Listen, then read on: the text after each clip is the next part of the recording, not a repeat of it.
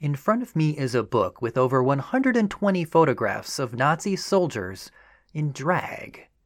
Now recall, of course, that this was a regime that enforced its vision of gender normativity with a vengeance, and yet these soldiers were apparently not afraid to be photographed in drag, nor were any of the others around them, who were all smiling, laughing, and having a good time.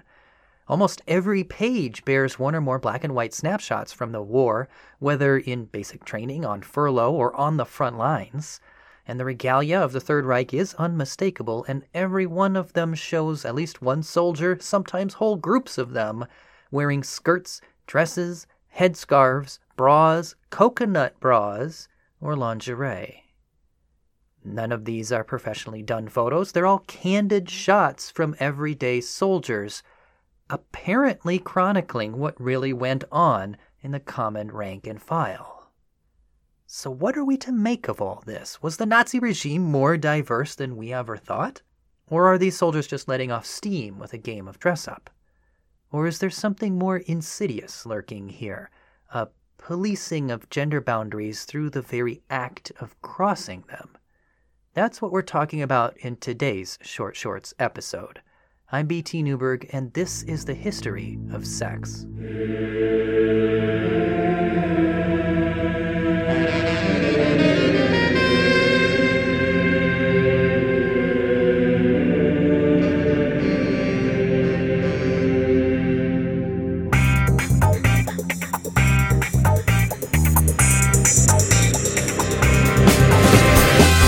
The History of Sex is sponsored by Dr. Gillian Kenny, historian of women, sex, and magic in medieval Europe.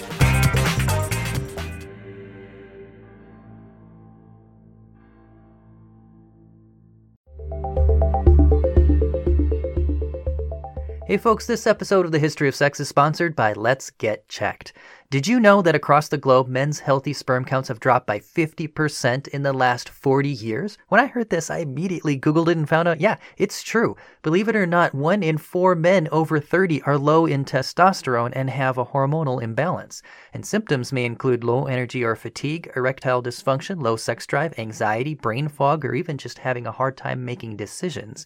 And that is why I would like to make you aware of our sponsor, Let's Get Checked. Their fast, affordable, and always confidential at-home test kits help our listeners take a measured approach to their health from the comfort of their own home. And it's not just male hormone testing either. Let's Get Checked offers a whole suite of tests for men, women, and everyone in between, and they are even developing a test for COVID-19. That's right, in the near future, you will be able to get tested from the privacy of your home. They're CLIA approved, the highest ranking level of accreditation. All data is completely anonymized to ensure your privacy, and new customers even get 20% off by using our URL and code. Just go to trylgc.com/BT Newberg and enter the code HISTORY for 20% off of your purchase. I tried it myself and it was actually pretty easy. My kit came in the mail. I took a sample in the morning, mailed it out the same day, and in less than 2 weeks I could see my test results online, and then a nurse even called me for a personal consultation, and I never even had to leave my home. So get yourself checked for hormone levels or whatever is on your priority list. Just go to trylgc.com/BT Newberg and use our code HISTORY to get 20% off. That URL once again is trylgc.com/BTNEWBERG. Let's get checked. Hey folks, today we are going to be discussing certain photographs, which are of course visual, while this podcast is an audio medium. So I will describe them as best I can where relevant, but we will also post them for you to view in the episode post on our website, which you can find at www.historyofsexpod.com. All right, time for today's Short Shorts. Short!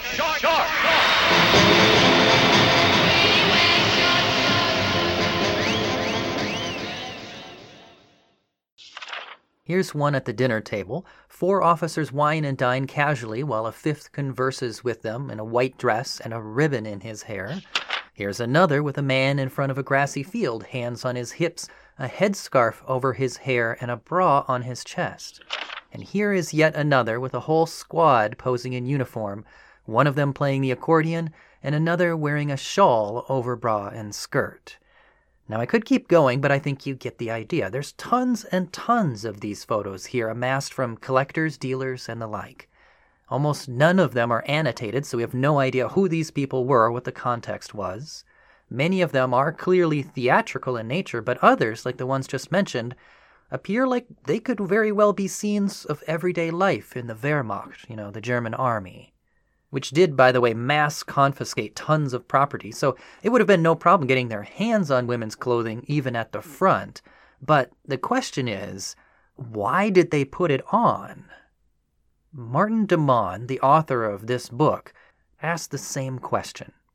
When he began collecting war albums, he was struck by a particular trend that he found. In every 20 to 30 wartime albums, one will normally find 1 or 2 photographs of soldiers dressed up as women. Now, that's a pretty high percentage, especially for a regime like the Third Reich, where non-normative gender or sexual performance could land you in a concentration camp or worse. So what's the explanation for this? Well, before we answer that, let's get a clear understanding of what cross-dressing is. Cross-dressing refers to the act of wearing apparel typically associated with the opposite sex. It is the preferred term today, which supersedes the old term transvestite, which is now considered obsolete and possibly derogatory. And by the way, cross-dressing has no inherent connection to sexual orientation.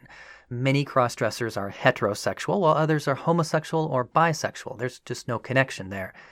And nor is cross-dressing necessarily connected to transgender identity. Transgender refers to those whose gender identity differs from that assigned at birth, whereas many cross-dressers have no such beef with their assigned gender. Now, in many cases for transgender people, the journey to full expression of their true gender identity may involve dressing in clothes opposite to their assigned sex. So being transgender and cross-dressing do often go hand in hand for many, but not for all. Another person might be perfectly comfortable with their assigned sex, yet gain sexual gratification by transgressing it with the clothing of the opposite sex, or what have you. In fact, reasons for cross-dressing can be quite varied, sometimes without any connection to sex or gender at all. One reason is for the theater, for example, such as in Shakespearean England, where only men were allowed to be actors, and so female roles required men to dress up as women. And another reason is disguise. In order to avoid detection, or sometimes to obtain entry into areas of society forbidden to your sex, you might put on the garb of the opposite sex. Many women over the ages have done so to join the army or to attend medical school, for example. These types of cross-dressing are motivated more by the situation while revealing nothing particular about who a person is deep down. But what I want to focus on most today is that deep down aspect, cross-dressing that expresses something about who you are. It might be an expression of gender, or a realization of sexual desire, or another reason, but regardless, it says something about you as a person. I want to know, are any of the soldiers in de Man's photographs actually deep down cross-dressers in this sense? Or are they all just situationally motivated, playing dress-up on a whim, or perhaps even to mock actual deep down cross-dressers? And how can we know? How can we tell the difference by looking at these photographs? Because, gender performance is a particularly complex aspect of human behavior, and that's what interests me most today. Are these photos of theater, disguise, or identity? Or could they be all three at once? Many of the photos are clearly theatrical in nature. Sometimes you can even see the improvised stages, sets, and backdrops. And yet, that doesn't necessarily mean that there isn't some expression of identity going on as well. Just as the stage in Shakespearean England may have attracted those for whom cross-dressing expressed more than just a job, so theater in the German army may have sometimes attracted those who were doing more than just acting. See, the complicated messaging of theater allows a person to be both out in the open and concealed at the same time. You're out in front of everybody in the sense of being in women's clothing, and yet concealed in the sense that you can always fall back on the cover story that it's just theater, quote unquote. And in societies that are hostile to cross-dressing, well, that can be crucial to a person's safety, while at the same time providing a rare outlet for authentic self-expression. Germany of the early 20th century was particularly rich with theatrical cross-dressing. First of all, there was a long tradition of it at carnival time. For example, in Cologne, the mascot of the carnival parade is the Virgin, quote-unquote, which since the 1820s has traditionally been played year after year by a man. But secondly, cross-dressers, that is those for whom it expressed something deep down about who they were, had started to come out into the open during the early 20th century. The term transvestite had been coined in 1910 by Magnus Hirschfeld, and Hirschfeld also worked with legal authorities to issue passports of a sort, certificates that showed police that they wore opposite clothing as a matter of personal expression, not as a public nuisance, quote-unquote, which is what the police often harassed them for, assuming that they cross-dressed for the sake of prostitution. But these certificates stated, "Nope, not a prostitute, just who I am, thanks." It was that kind of forward progress which started almost for the first time in the early 20th century in Germany. Meanwhile, drag shows had become fashionable during the Weimar years as well. Cabaret shows often featured women in men's suits, top hats, and monocles, and that included, for example, the superstar Marlene Dietrich. Falling in love again, never wanted to. What's a girl to do? Can't help it. Now, Marlene Dietrich was herself bisexual, and so it's possible that her performance in drag may have been more than just a job. It may have been an expression of how she felt about her gender or her sexuality. Although, as said before, it doesn't necessarily have to have a connection to those things, but it could have had for her. And yet, at the same time, the double messaging of the theater allowed Dietrich and others like her to say, "Here I am, this is me," while at the same time saying, "It's all just masks and costumery, this is not me," and therefore leave the audience to work out the ambiguity for themselves. And in very much the same way, some of the soldiers in these photographs might be saying, "Here I am, at last you can see who I really am," while at the same time saying, "Nah, we're just joking around." That's the kind of complicated double messaging that is often involved in this sort of thing in a society that is hostile to it.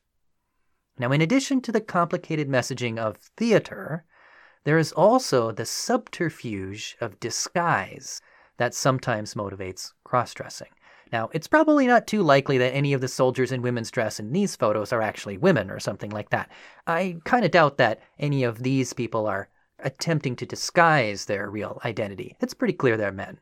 But on the other hand, it is not impossible that some of the other soldiers, the ones in the background, the ones in regular men's clothing and uniforms and whatnot, it's possible that some of them could be in disguise. I mean, you might think that it would be virtually impossible to pull off hiding one's sex throughout a war, but in fact, many women across history have done so.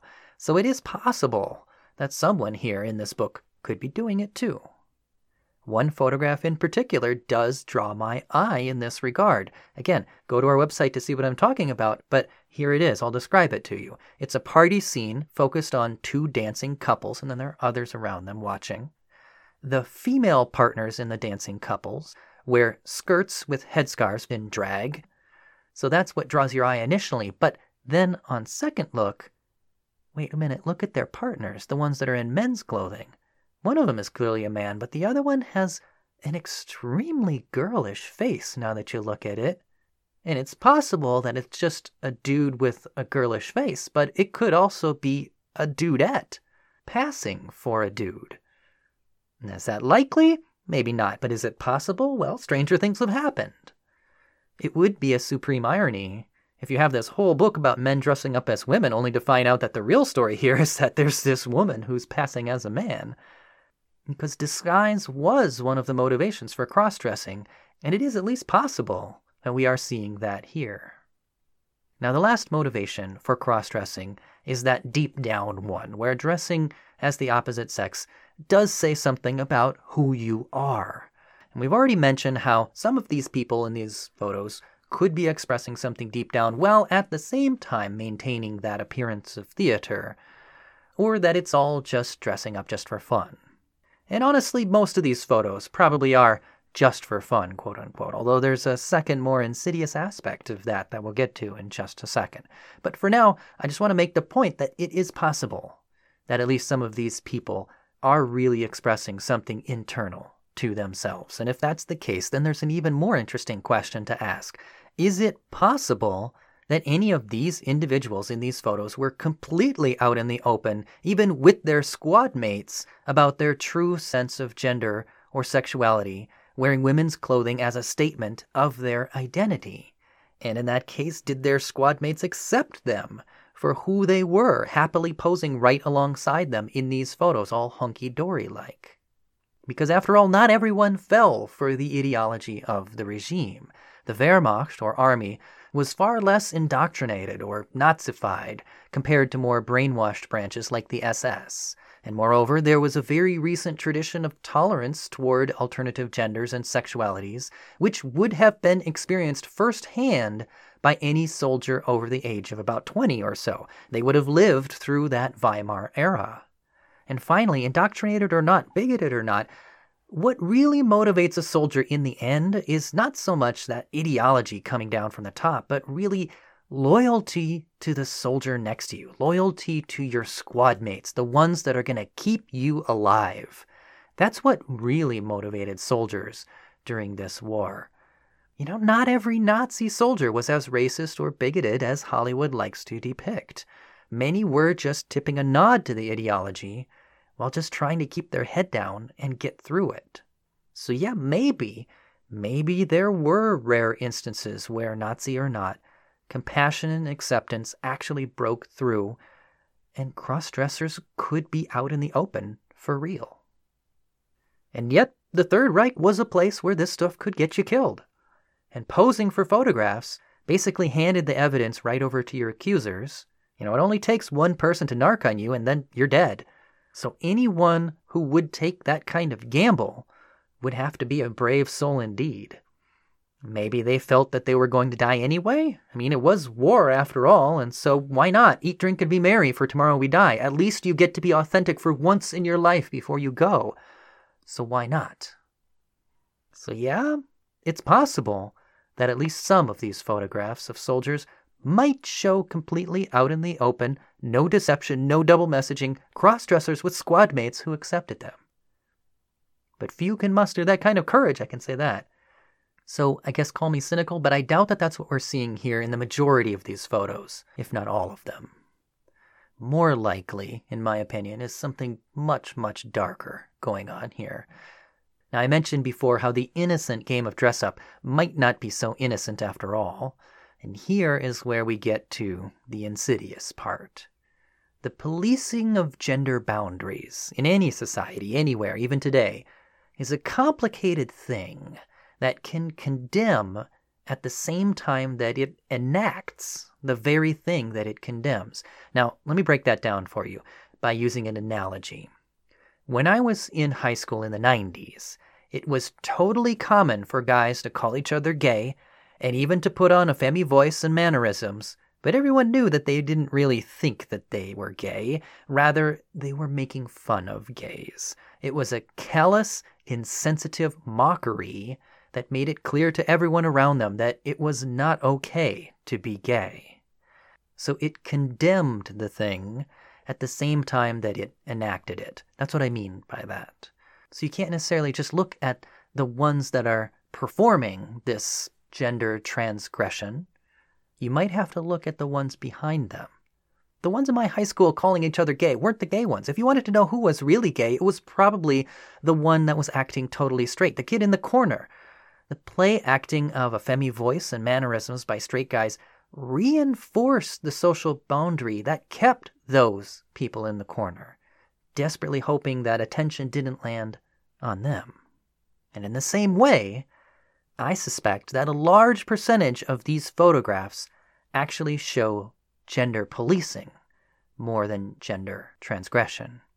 The game of dress-up, just for fun, quote-unquote, actually highlighted the rigidity of gender boundaries by exposing the supposed absurdity of crossing them.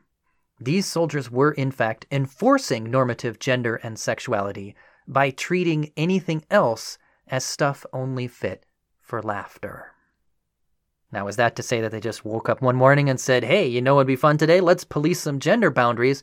No, it's not as conscious as all that. Likely these soldiers didn't even consider what their acts meant for gender boundaries. And see, that's what makes it so insidious. You don't even realize that you're doing it when you do it. You may not stop to think how it might make someone else feel for you to put on the opposite gender's clothing just for fun. And if you think of it at all, you might say, bah, they're just a minority, no need to worry about them. Or, yeah, but no one here is like that. But you don't know. And there was that one photograph, after all, of the male dance partner who looks like they might not have been male after all.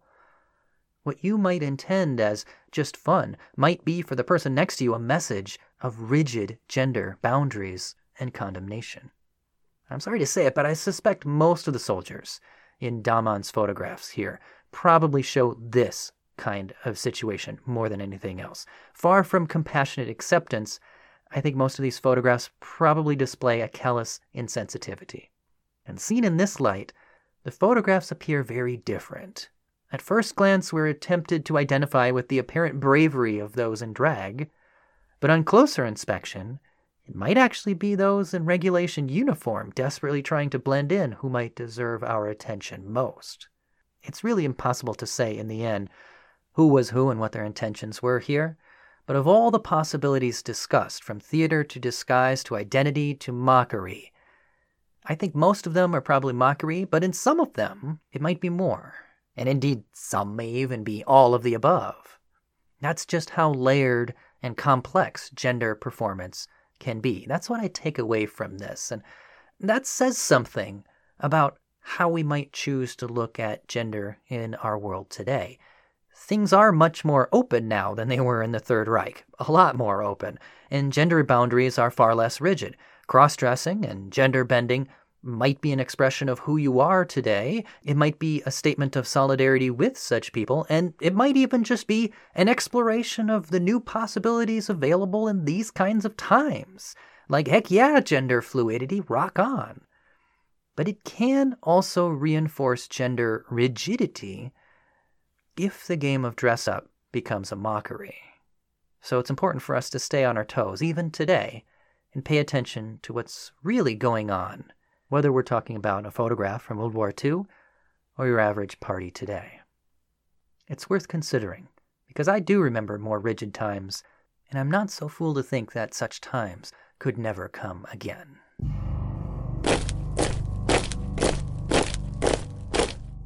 Well, that's all I've got for you today on this topic. Thanks for listening, folks. I hope you learned something today. I know I did. If you want to check out the book I was mentioning, it's called Soldier Studies, Cross-Dressing in der Wehrmacht by Martin Damon. We will post some of the photographs from the book in the episode post on our website as well at www.historyofsexpod.com. Next week, we will wrap up our super deep dive series, Sex in the Third Reich, and that will also conclude the first season of this show. After that, we'll be taking a hiatus to research and recharge, and then hopefully we'll be back with more great history. There's a lot more that you almost never get to hear about from all different cultures all over the world, and this show's mission is to bring that to you. If you like what we're doing here on this show, you can subscribe, rate, and review, or pledge on Patreon, where $5 a month gets you a portrait drawn in the time period and culture of your choosing. I will draw you as an actor in Shakespeare's theater, gloriously reveling in the ambiguity of the stage, or whatever you want. I'll make you look awesome, I promise. Just go to www.patreon.com/BTNewberg. That's patreon.com/BTNEWBERG. All right, we'll see you next week. I'm BT Newberg, and this is the history of sex.